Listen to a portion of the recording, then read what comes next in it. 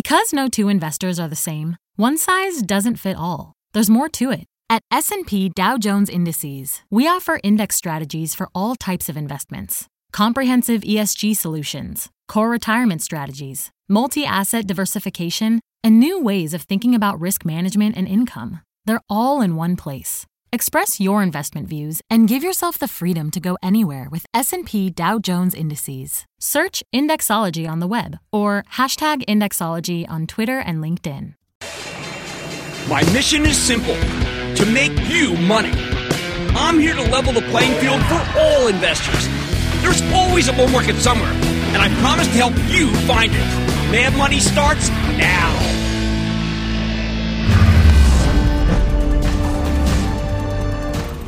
Hey, I'm Cramer. Welcome to Mad Money. Welcome to Cramerica. Other people want to make friends. I'm just trying to save you some money.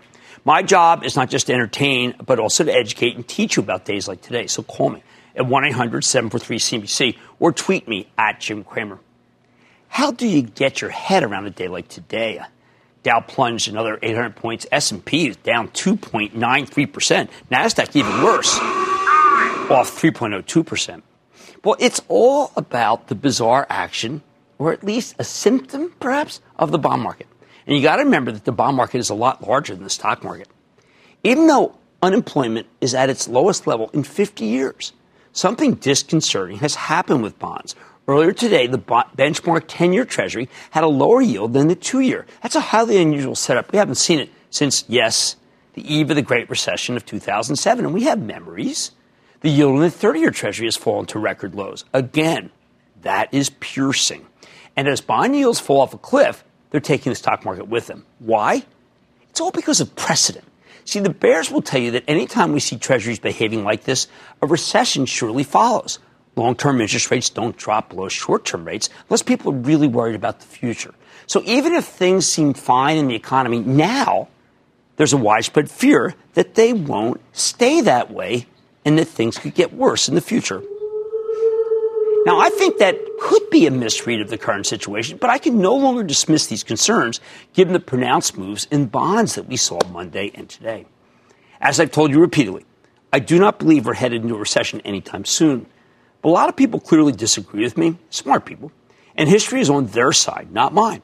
So tonight I'm going to put on my doom and gloom investigation hat and offer some theories about what's driving this action because, what can I say, it's too extreme to dismiss. I'm not going to whistle past it. Keep in mind, I'm going to give you some pure conjecture. I don't know any more than anyone else who obsessively keeps track of publicly available information. But I do have my ear to the ground, so to speak, so I can tell you what I'm hearing. All day today, people were talking my ear off about an elephant in the room. And then they'd each mention a different elephant. Either we have an overabundance of pachyderms, or some of these doomsayers are blowing things out of proportion, or both. Let's go through the negatives. First, there's a sense that our trade war with China is starting to tank global commerce. All the amateur history buffs in the stock market are convinced that we're going to revisit the Smoot Hawley tariff, when we put up massive barriers to trade right as the Great Depression got rolling. Memories. These bears think the trade war will be devastating, and the bear cohort has grown dramatically. If that happens, you want to put your money in a safe haven like Treasuries. And man, oh man, are they ever doing that? They're buying Treasuries hand over fist. Of course, if this theory is true, and we reach some kind of deal with China, everything that's been getting hammered will come roaring back. But that right now doesn't seem to be in the cards. Second, our short-term interest rates, the ones set by the Fed, are way too high. Last year, Fed Chief Jay Powell raised rates repeatedly without putting much thought into the impact that they might have. We know that from his thoughtless comments in October. They were very bad. This is why President Trump just tweeted that the Fed is clueless. Now, I think he was trying to help the stock market, but it backfired because harassing the Fed chief just isn't at all that constructive, even if Trump was right and is right. Look, love him or hate him, I think he is actually right about monetary policy. See, the Fed could instantly cut rates, solving the inverted yield curve problem and giving the economy a nice boost. Oh, and while long-term rates are this low, it's the perfect time for the government to borrow a huge slug of money to fund some infrastructure spending. But that would require the White House and Congress to actually work together, which is pretty unlikely. Maybe you could slip it in, I don't know, in some sort of infrastructure bond. But suffice it to say that I think Trump is right, and the Fed has not done a great job. They took rates much too high. Third driver of the bizarre bond market, a huge percentage of government bonds in the rest of the world now have negative interest rates. When that happens, it's typically because these countries have very little economic growth. As I keep telling you, this situation causes massive amounts of foreign money to flow into U.S. Treasuries, where you're getting a much better return than you get from, say, German bonds. They have to buy dollars first. That's what's propping up the dollar, making us less competitive. Point 4, our bond market is signaling that a recession is right around the corner. And there's some parts of the economy that do reinforce that view. You could argue that aerospace, long one of the strongest sectors in America, is grinding to a halt because of the problems with Boeing's 737 MAX. Boeing's actually big enough that they can move the needle in terms of the GDP. This very evening, Cisco, the giant technology company, talked about seeing some cracks in the global economy. That's surprising. It will hurt all of tech tomorrow because Chuck Robbins, the CEO, is a cool and calm-headed man. But he did give low guidance. Meanwhile, Macy's just reported a horrific quarter this morning. It's a warning sign that some parts of the consumer landscape could be in trouble. Now, of course, Macy's might not represent the way people shop anymore. These are full-price, mall-based stores, for heaven's sake. But the quarter was definitely worrisome. I'm going to have to talk about more about it later. Still, Boeing, Cisco, and Macy's all headed in the wrong direction. For me, since this is all new, I find this worrisome. Fifth, the Brexit deadline is rapidly approaching, and a hard Brexit, okay, let's call it what it is. Now your eyes glaze over, but it could be a disaster. I go to Europe. This is what people talk about when I'm over there. Maybe it causes a freeze in European commerce, just as there's a dramatic decline in Chinese consumption, where they sell a lot of product. A specter is haunting Europe, the specter of a Brexit-induced depression. This is the Armageddon scenario that could potentially lead to the failure of major European banks and a total shutdown of credit. It wouldn't shock me that European banks are trading as if they are in big trouble. Six, the trading floors were all alive with talk today that this decline reflects a belief that Bernie Sanders or Elizabeth Warren might win the election. Both senators make no secret of the fact that they want to crack down on capital. So we better get used to the fear that they instill among wealthy people who own lots of stocks.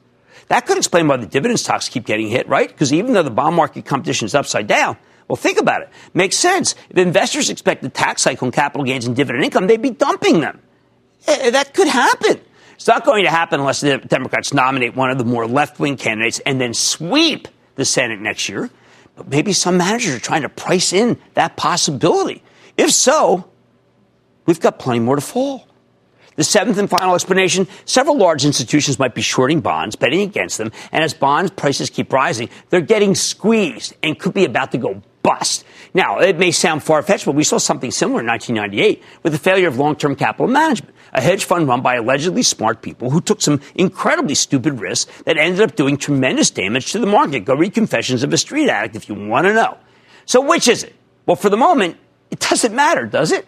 Whatever the cause, we can't not ignore the bond market's behavior. It's too extreme. Of course, many of these negatives are reversible. Almost all of them are man-made and therefore can be reversed. They can be unmade. Right now, though, our stock market is handcuffed to the bond market. As long as that's the case, the momentum is with the bears, not the bulls.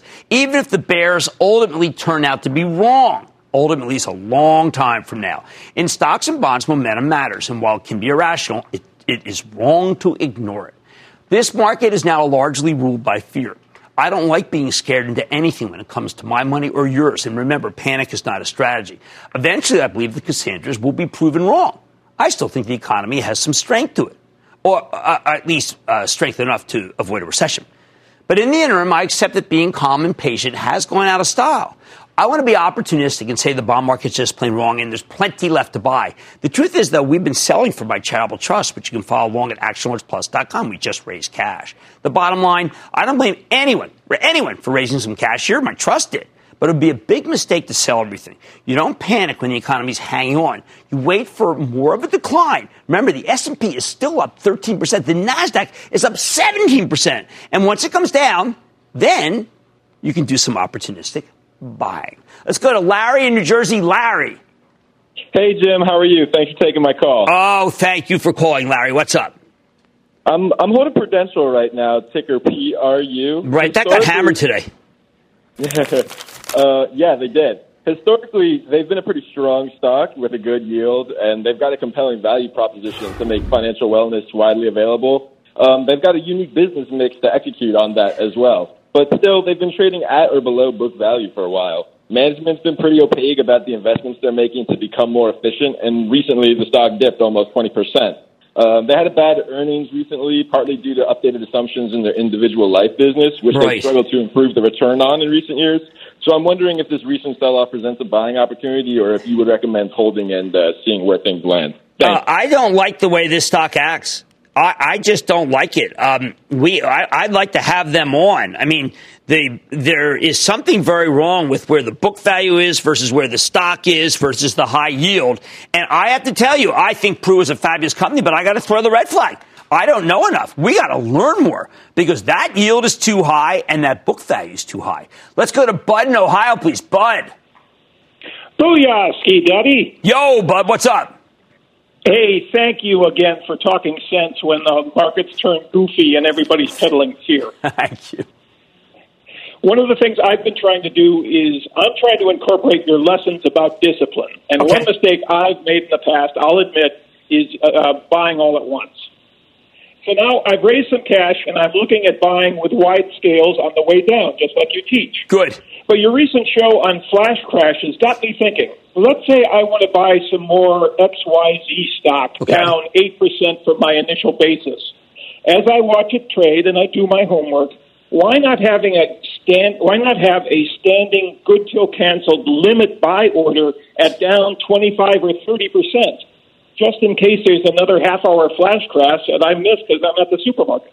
Look, down that much might be interesting because there you are not going to get it down 50 after down 25. That's my worry. I think that's okay. I traditionally like people to always focus on their orders themselves and don't do anything like that. But if you're going to put a standing order all the way down, that's intriguing to me. As long as it's not 8 to 10 to 12 to 14, it's down 25. But remember, here's the issue. There have been the flash crashes that have even, for some stocks, down 30 or 40. So I would use an even wider place to do it. I may not get hit, but that way I won't be worried. Let's go to Jacob in New York. Jacob. Hey, Jim. I got into Dropbox at 1940. Thought that was a deal. Apparently it was not. Should I hold or get out? What are your thoughts? Mr. Howson's done a great job, but holy cow, there's a lot of competition coming in at them now. And that's the kind of stock that's not working, and it won't work tomorrow when Cisco says that they see a slowdown. Remember, Cisco really put the knife to a lot of the expectations of technology tonight. So there's going to have to be a readjustment. And I think many people will find it surprising. Momentum right now, people, is with the Bears, not with the Bulls. And it's because of this bizarre bond market. And I think with a good economy, the Bears could end up being wrong, but I can't be certain right now after what happened with the bonds. Well, Mad Money tonight, it was a disaster on 34th Street today. I'm focusing on the broader implications of Macy's massive earnings miss. Then, after today's knockdown, drag-out session, I know you've got questions. I'm opening up the phone lines to hear from you, Cramerica. Remember, we can be constructive, but we can't be Pollyannas. After a painful day for the averages, there are some silver linings. We're going to point out a buying opportunity or two, but let's not get overconfident and stay with Cramer.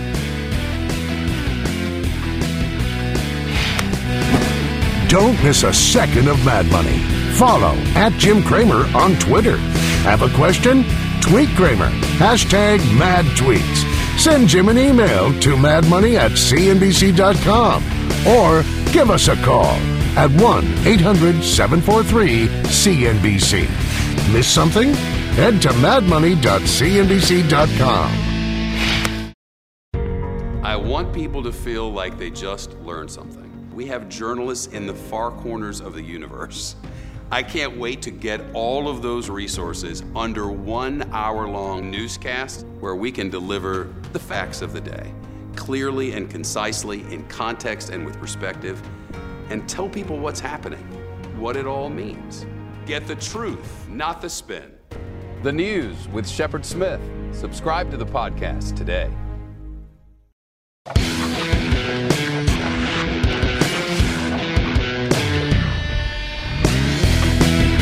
You listened to the Macy's conference call this morning. You think we're definitely headed into a recession. Yeah, it was that grim. The house of pain. The culprit? Well, Macy's had too much inventory, the wrong inventory. They also saw a lack of foreign buyers. Makes sense. With the strong dollar, it's very expensive for foreign tourists to come to the United States. That big Herald Square store, they used to come there, right? That's what tourists come to see. And they're definitely not going to come here on a shopping trip right now, not with that dollar going higher. The Blue Mercury beauty and wellness business is excellent. Digital business, very strong. But it wasn't enough to save Macy's from a severe disappointment. With the company earning 28 cents a share, Wall Street was looking for 45 cents. Wowza. That's so bad, I almost thought it was a misprint. To make matters worse, Macy's is also right in the crosshairs of these latest tariffs on Chinese merchandise. Again, if you were on the call, management's concerned about what higher tariffs might mean for the consumer. I think it's a legitimate worry at this point. For everyone who's been fixated on the bond market, assuming that an inverted yield curve means we're headed for a nasty slowdown, Macy's is concrete evidence that at least one part of the economy is in pretty rough shape. Just look at the stock right now. It's sporting a nearly 9% yield because investors, well, they don't believe that the company can afford to keep that dividend at these levels, even though the company's balance sheet is the best that it's been in years, and management didn't even shade down their forecast by very much. The truth is, older investors are thinking back to 1992 when a debt-laden, over-acquisitive Macy's filed for bankruptcy. Personally, I think that's highly unlikely. But we all know that retail is a tough business, and there are lots of companies that can't make it. We do know that Macy's has structural problems, just like every other mall-based department store chain, especially the ones that miss the mark in terms of fashion or that rely on spending from tourists. So I can't blame anyone for looking at this quarter and concluding the bond market is correctly forecasting the end of the expansion, followed by the beginning of a recession, especially if the now delayed tariffs get slapped on all those Chinese exports come December. But at the risk of sounding a little Pollyannish, I don't think Macy's is all that representative of retail in general. When you're trying to judge a whole industry, you should never take your cue from a troubled company. And right now, all the department stores are indeed troubled. That's why I'm betting the consumer might be okay. People aren't shopping less. They're simply shopping at different places. As big as Macy's may be, it's puny compared to WATCH, my acronym for Walmart, Amazon, Target, Costco, and Home Depot, all of which I think are doing pretty well, certainly better than Macy's. These five companies have the scale to strong-arm their suppliers into absorbing the cost of the tariffs, or they could slightly raise prices to pass them on to the consumer. Given that the prices are already so low, I don't even know whether people would notice. If the consumer's really hurting, she's going to shop at a revamped Dollar Tree or ubiquitous Dollar General. These are trade-down plays that tend to benefit from a slowing economy. Rather than buying clothes directly from Macy's, the consumer waits for them to offload their excess inventory to TJX or Burlington stores at a huge discount and then picks up the same stuff for a fraction of the price. So, yeah, the Macy's conference call was brutal. But I think that's less about the state of the consumer and more about the state of the mall-based department store. In this day and age, you have to have a major online presence, or you need to offer incredible bargains like the dollar stores or the off-price chains. Everyone else, let's just say their stocks are very hard to own. Let's go to Nick in Arizona, please. Nick. Hey, Jim. Thanks for taking my call. You're quite welcome. So with the retail sector being beaten down as much as it has been, I was wondering what your opinion for Nordstrom is as a value stock and also a dividend stock. You know what? They're not working. The value stock and dividend stocks are simply not working. For instance, my Travel Trust owns a position in Kohl's. We sold some the other day. We were tempted to buy it back today. We said, no.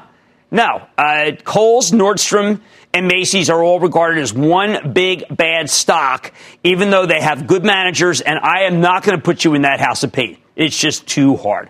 How about Tim in Florida? Tim. Hi, Jim. How are you? I'm good. How are you? Hey, I'm good. Thanks. I bought Stitch Fix mid-July at about $29.60. Now a month later, it's lost about a third of its price. Right. It appeared to be on the upswing. The financials, while not great, seemed to be okay at the time. It's an interesting business model. Now it's at 21. What are your thoughts? Well, I think that this is like a lot of Real, like Revolve. What happens is this whole cohort is getting hurt. And the reason why it's getting hurt is people feel that all these IPOs were too hot and they've come back down. I think Stitch Fix is a very good company. Is it a $2 billion market cap company that should stay there? I think that has to grow in that market cap.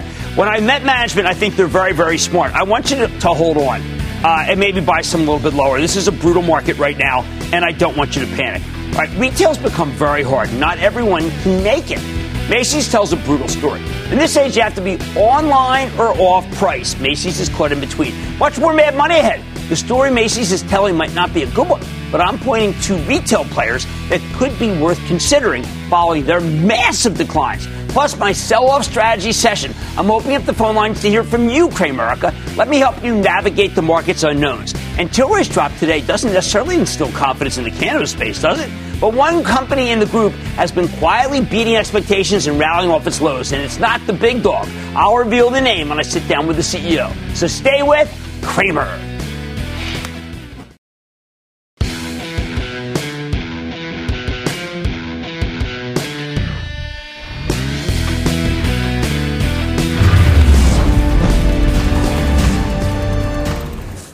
Today's action was difficult to understand, to say the least, both the bond market and stocks. On the one hand, we have the bond market signaling a recession. On the other hand, we have a robust job growth number. Maybe there's other signs of weakness out there. Although I don't believe we're headed into a recession anytime soon, we can't ignore these dramatic declines, nor can we just ignore things like Cisco's forecast just this evening. It's hard to stay calm when you see stocks flashing red. I don't blame you. But you have to remember that panic is not a strategy. The market is ruled by fear right now, and some of it could be justified. But as always, let's get it conquered, okay? I'm opening up the phone lines to help you, the home gamers of Cramerica, strategize during this wild ride. And we're going to start with Tomas in Arizona. Tomas. Hey, Jim. Thank you for taking my call. How are you? I am good. How about you? Trying to stay out of the blazing Arizona heat. All right. So I'm 21 years old, just graduated with my master's degree earlier this week. Congratulations. My question is for a stock that was recently trading higher than my student budget, but it has taken a dive the last couple of weeks, as have the rest of the semis. But I've been watching it closely. The stock is Xilinx, and I want to know if it's ready to buy or we should wait for May lows. I think you may have to wait. And I say that because of Cisco's forecast tonight, but also because, look, they have a lot of business in China. And the president yesterday extended what some think is an olive branch, and the Chinese didn't do anything today. So I think caution is warranted with Xilinx, particularly because they did not have a great last quarter. Thank you, though. Let's go to Mark in Nevada. Please, Mark. Oh, hi, Jim. How are you doing today? I am good. How are you? Oh, hanging in there. I've had some bad experiences buying dividend stocks where the company goes, cuts the dividend, then the share price plummets. And so are there any, in light of the ridiculously low interest rates right now, right? Are there any stocks right now that offer the following three qualities? That's a stable dividend with a low payout ratio, strong balance sheet, but the big thing is a stock that offers some stable price. And that's been the big problem, is the volatility in some of these stock prices. And is there any stocks out there that offer all three?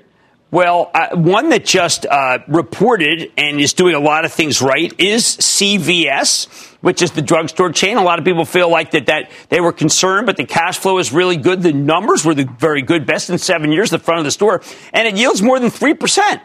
The second one I would tell you is Coca-Cola. It's come back down. At one point, it was actually up today. It's down 50 cents. It's got another 3% yield. It's growing, and I think both of those would fit the bill.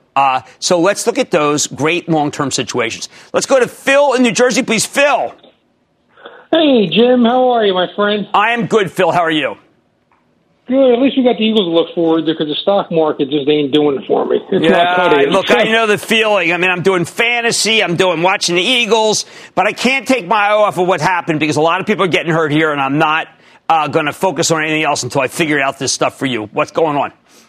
So I'm 42 years old. I have a diversified portfolio. I have like an S&P index fund, and then the rest of my stuff I have stocks, just a broad diversification of them.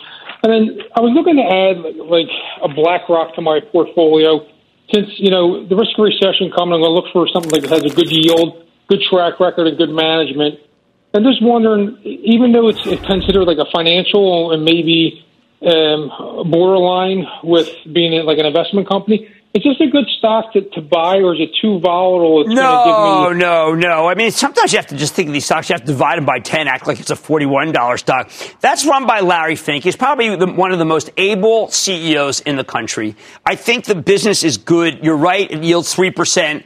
I have no problem with putting on a quarter position right now and then let the volatility make you money. Meaning when we have these swings, you're down there buying a little. Business is good. Is it perfect? No. But Larry Fink will figure out how to make it perfect, as good as possible. I like your selection. And let's go to Jim in New York now. Jim. Yeah, hello, Jim. Jim from New York. How are you? I'm good. How are you? I'm pretty good today. Okay. I learned my lesson about not panicking, and I've learned a lot from you over the years. Thank you. And Thank you. I learned a big lesson back in December. I pretty much, sold out and then bought back in, in early January, but not quick enough. And since then, I've been slowly building my positions. And my question to you is, I need some guidance. I'm pretty much fully invested. I'm diversified, but have probably 60% of my portfolio is in tech. Okay. And there's a lot in the red here, so it's not like I can sell and take some profits. There's a couple of little green things going on, but I just don't know where to go from here, whether or not I should just stay pat. Well, I do think the sell-off got a little overdone today because of Cisco's guidance, which is a big cap stock. We're going to get a little bit more choppiness tomorrow, I believe. But I think you can't sell into this maelstrom. I think you have to wait for a little bit of bounce. I think you do need to lighten up a little. For the ActionAlertsPlus.com club, I told people, listen, you got to take your cash up. And now that the cash is up, we have the freedom of being able to choose. You need to have that freedom in your head. Right now, you're stuck, and I can hear it in your voice. You do some selling into a little bit of strength, and you'll make it so you can view this as an opportunity, not a nightmare. Thank you so much for the calls. Right now, this market is ruled entirely by fear. Again, there are things that are wrong, but not everything. I agree with some of it. I don't agree with others. Listen, CNBC has every angle of this sell-off covered. There is a special tonight right after the show at 7 p.m., so do not miss it. Much more Mad Money ahead. Maybe a horrifying tape, but I'm eyeing two stocks that could be worth considering following their declines. Then after today's sell-off, feel like you need to mellow out? Well, I got a stock that could help you. And don't let today's drop scare you. I'm taking all your questions rapid fire in tonight's edition of the Lightning Round. So stay with Cramer.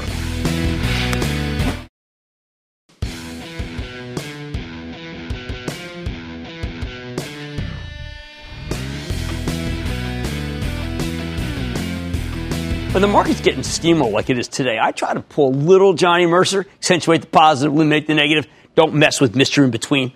But what the heck is positive about a horrific day like today?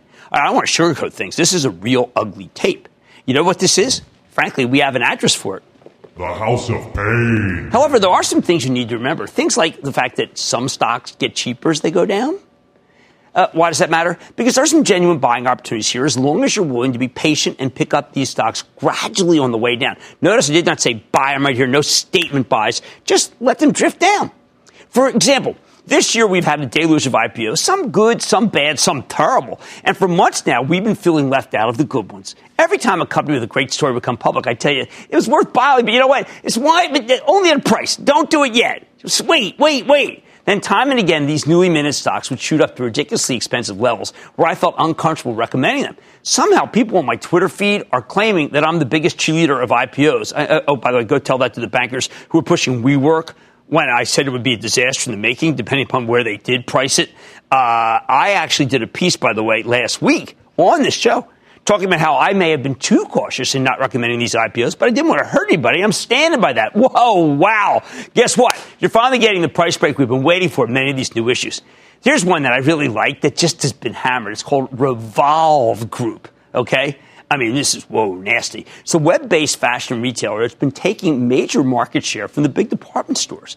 Not long after Revolve came public in early June, I told you it was a terrific story, but I said, no, you can't buy it. Stock had run up so dramatically right out of the gate, vaulting from 18 up to 34 on its first day of trading, that you never really had a decent buying opportunity. I was not going to let you chase. Remember, we don't chase on the show. So I told you to put in your shopping list, keep your eyes peeled for a pullback.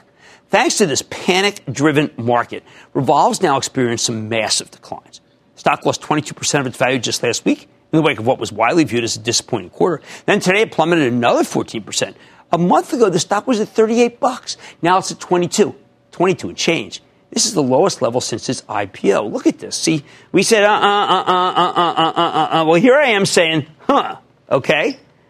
And that's not because just stock stop at zero, because that's really about 20. So, look, this is about more than one company. I mean, I talk about a lot of different companies with the same pattern. We've seen the same thing, for instance, in other new fashions like Real. That's that online consignment shop. I think this could be the opportunity. I'm not going to run from it. I'm going to embrace it. So let me explain why.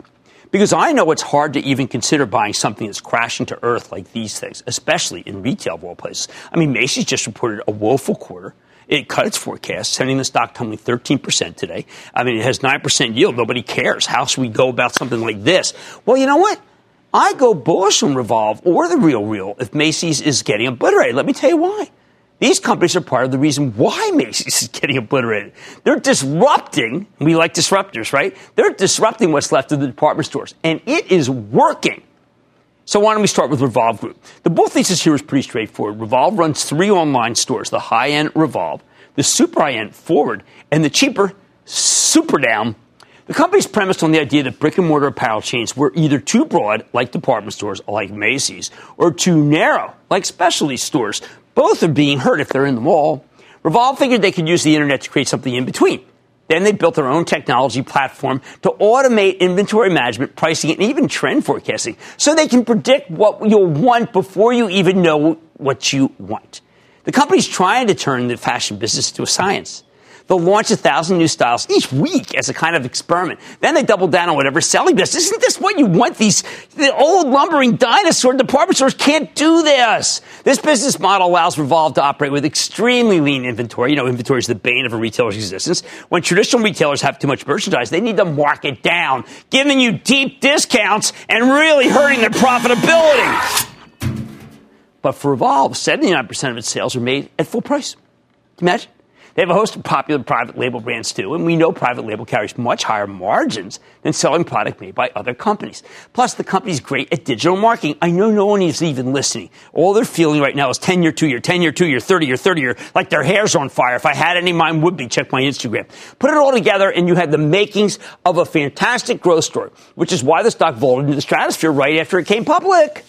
In recent weeks, though, investors have started worrying about the new tariffs, as Revolve sources perhaps as much as 40% of its merchandise from China. Ouch. But I think they can pass the tariffs on to the customers. And more importantly, any Chinese trouble, I believe, at this level, is at last baked in. A lot of people don't feel you can ever bake in China troubles. I think some of these have. Then last Thursday, the company reported a quarter that was widely panned. The stock was annihilated. I think that's a mistake. Look at the actual numbers here. Revolve posted a tiny 1-cent earnings miss off of a 19-cent basis. Their sales came in higher than expected. You know we care about revenues, up nearly 23% year over year. Nice growth. A slight uptick from the previous quarter. We want that. The company had 1.3 million active customers, up 36%. I mean, to me, it sounds like Pinterest. That was a zoom up.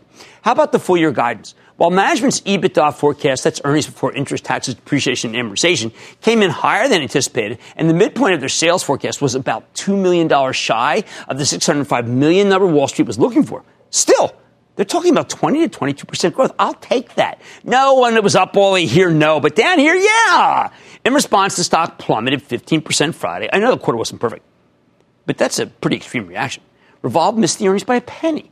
Their sales guidance was a teensy tiny bit conservative, and the stock gets pulverized. How does that make sense? Some of it's because this was their first quarter as a publicly traded company, a little rookie-ish, a little fresh. And when you mess that up even a little bit, you're going to be punished. I get that.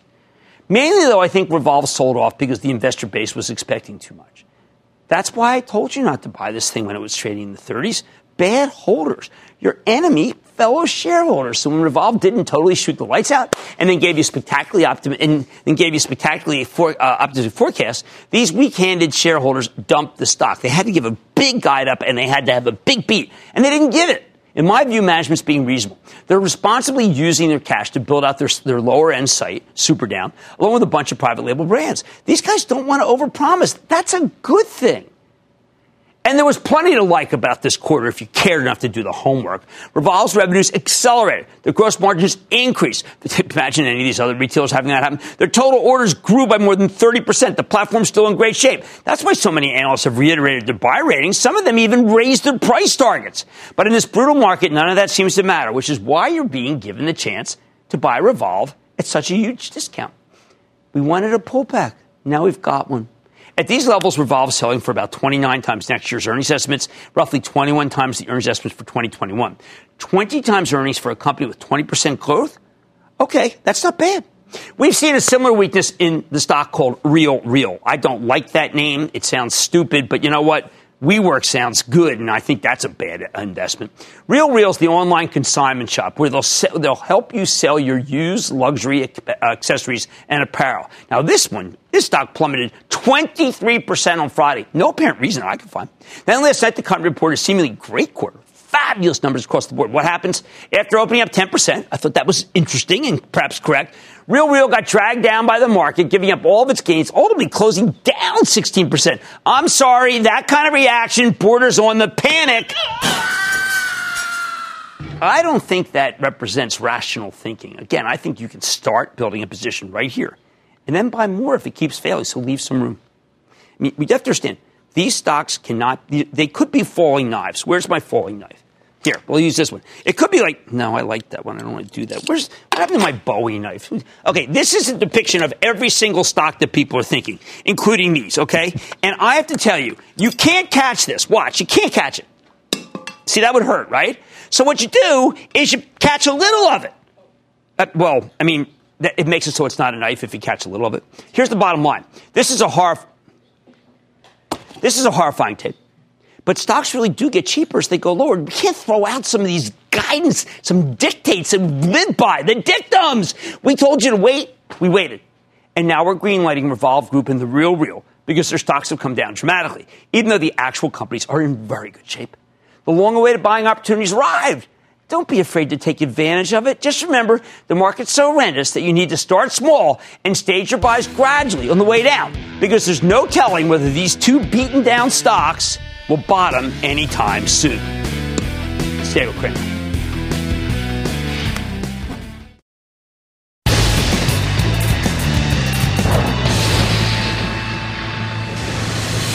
It is time. It's time for the lightning round. Of course, one of those same songs.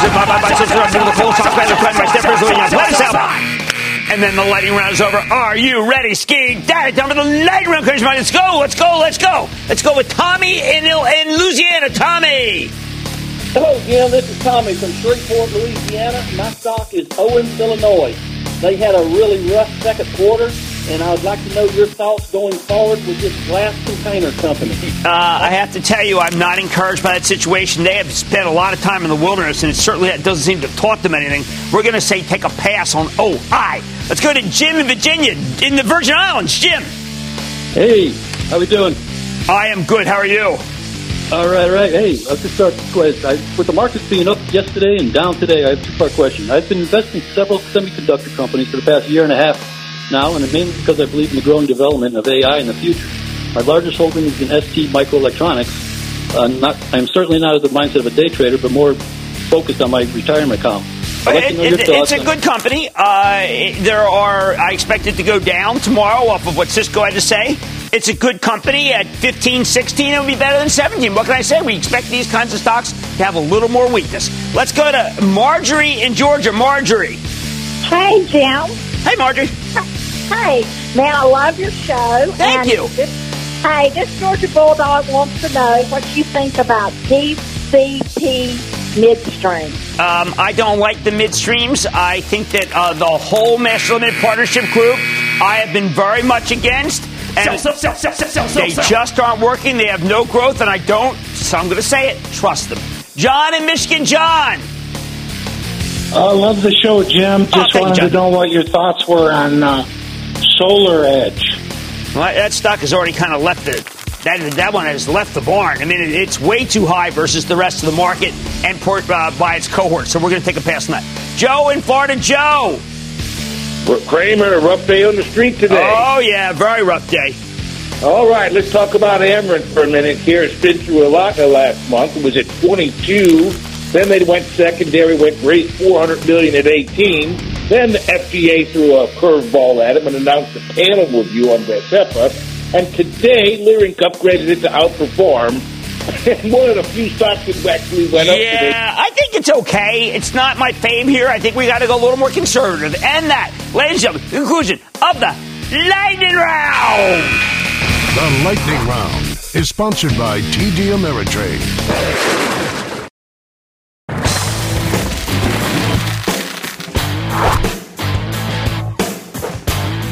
even on a devastating day, remember this was the worst day for the Dow this year, there can be some positive themes. If you're willing to look hard enough, though, take the cannabis cohort. The group has been a house of pain for months, ever since Wall Street started to care about the actual results and not just the grand plans that could go nowhere.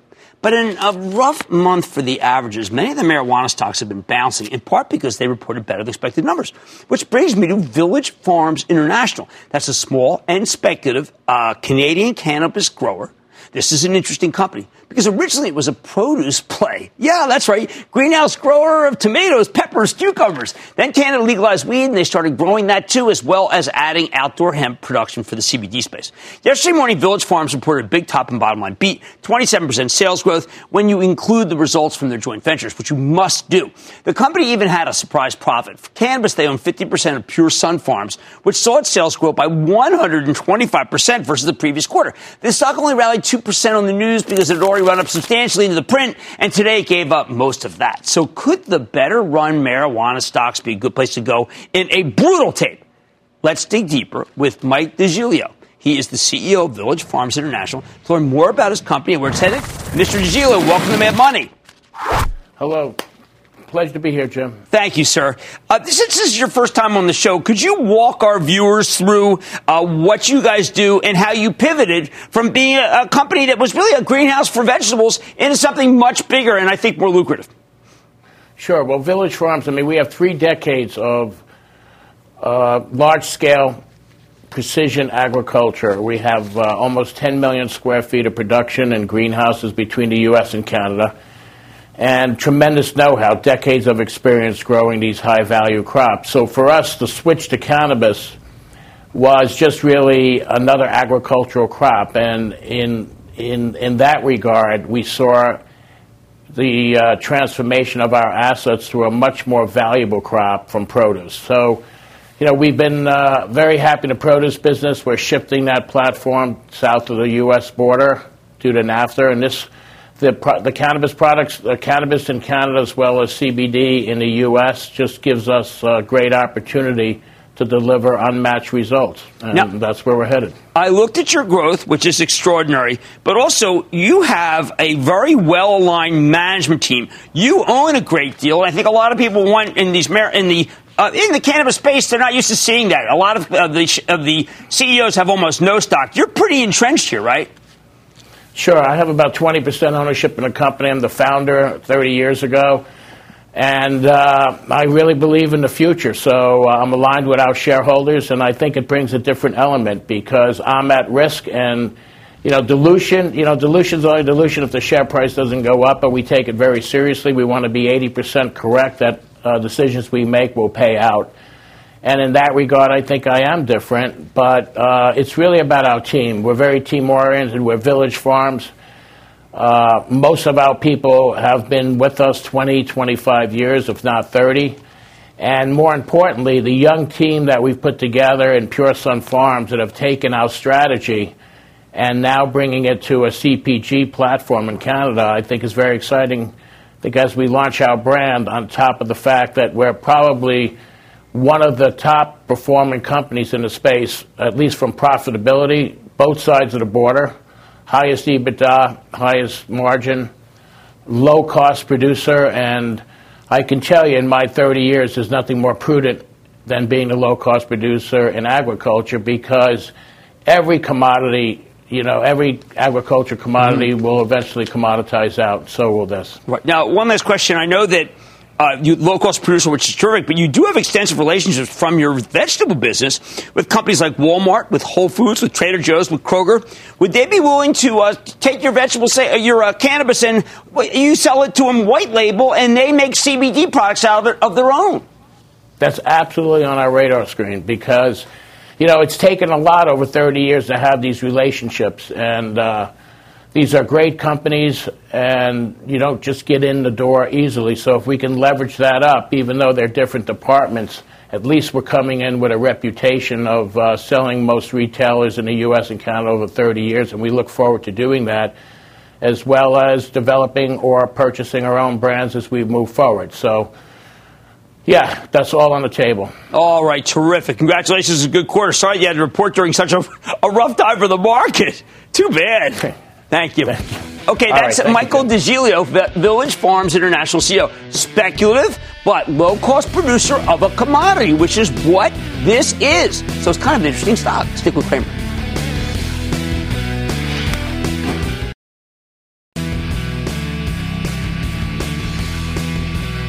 Stick around right after this for our CNBC special featuring some extra calls by yours truly. Don't miss it, 7 p.m. The Cisco news was disconcerting. I like to say there's always a bull market somewhere, and I promise to find it just for you right here on Mad Money. I'm Jim Cramer, and I will see you tomorrow. CNBC's Workforce Executive Council is a premier group of C-suite human resources executives from leading companies across the country. It offers a members-only portal and chat, plus exclusive industry content, with access to breaking news calls and digital networking experiences. The network and resources HR leaders need now. Apply to the Workforce Executive Council at cnbccouncils.com/WEC.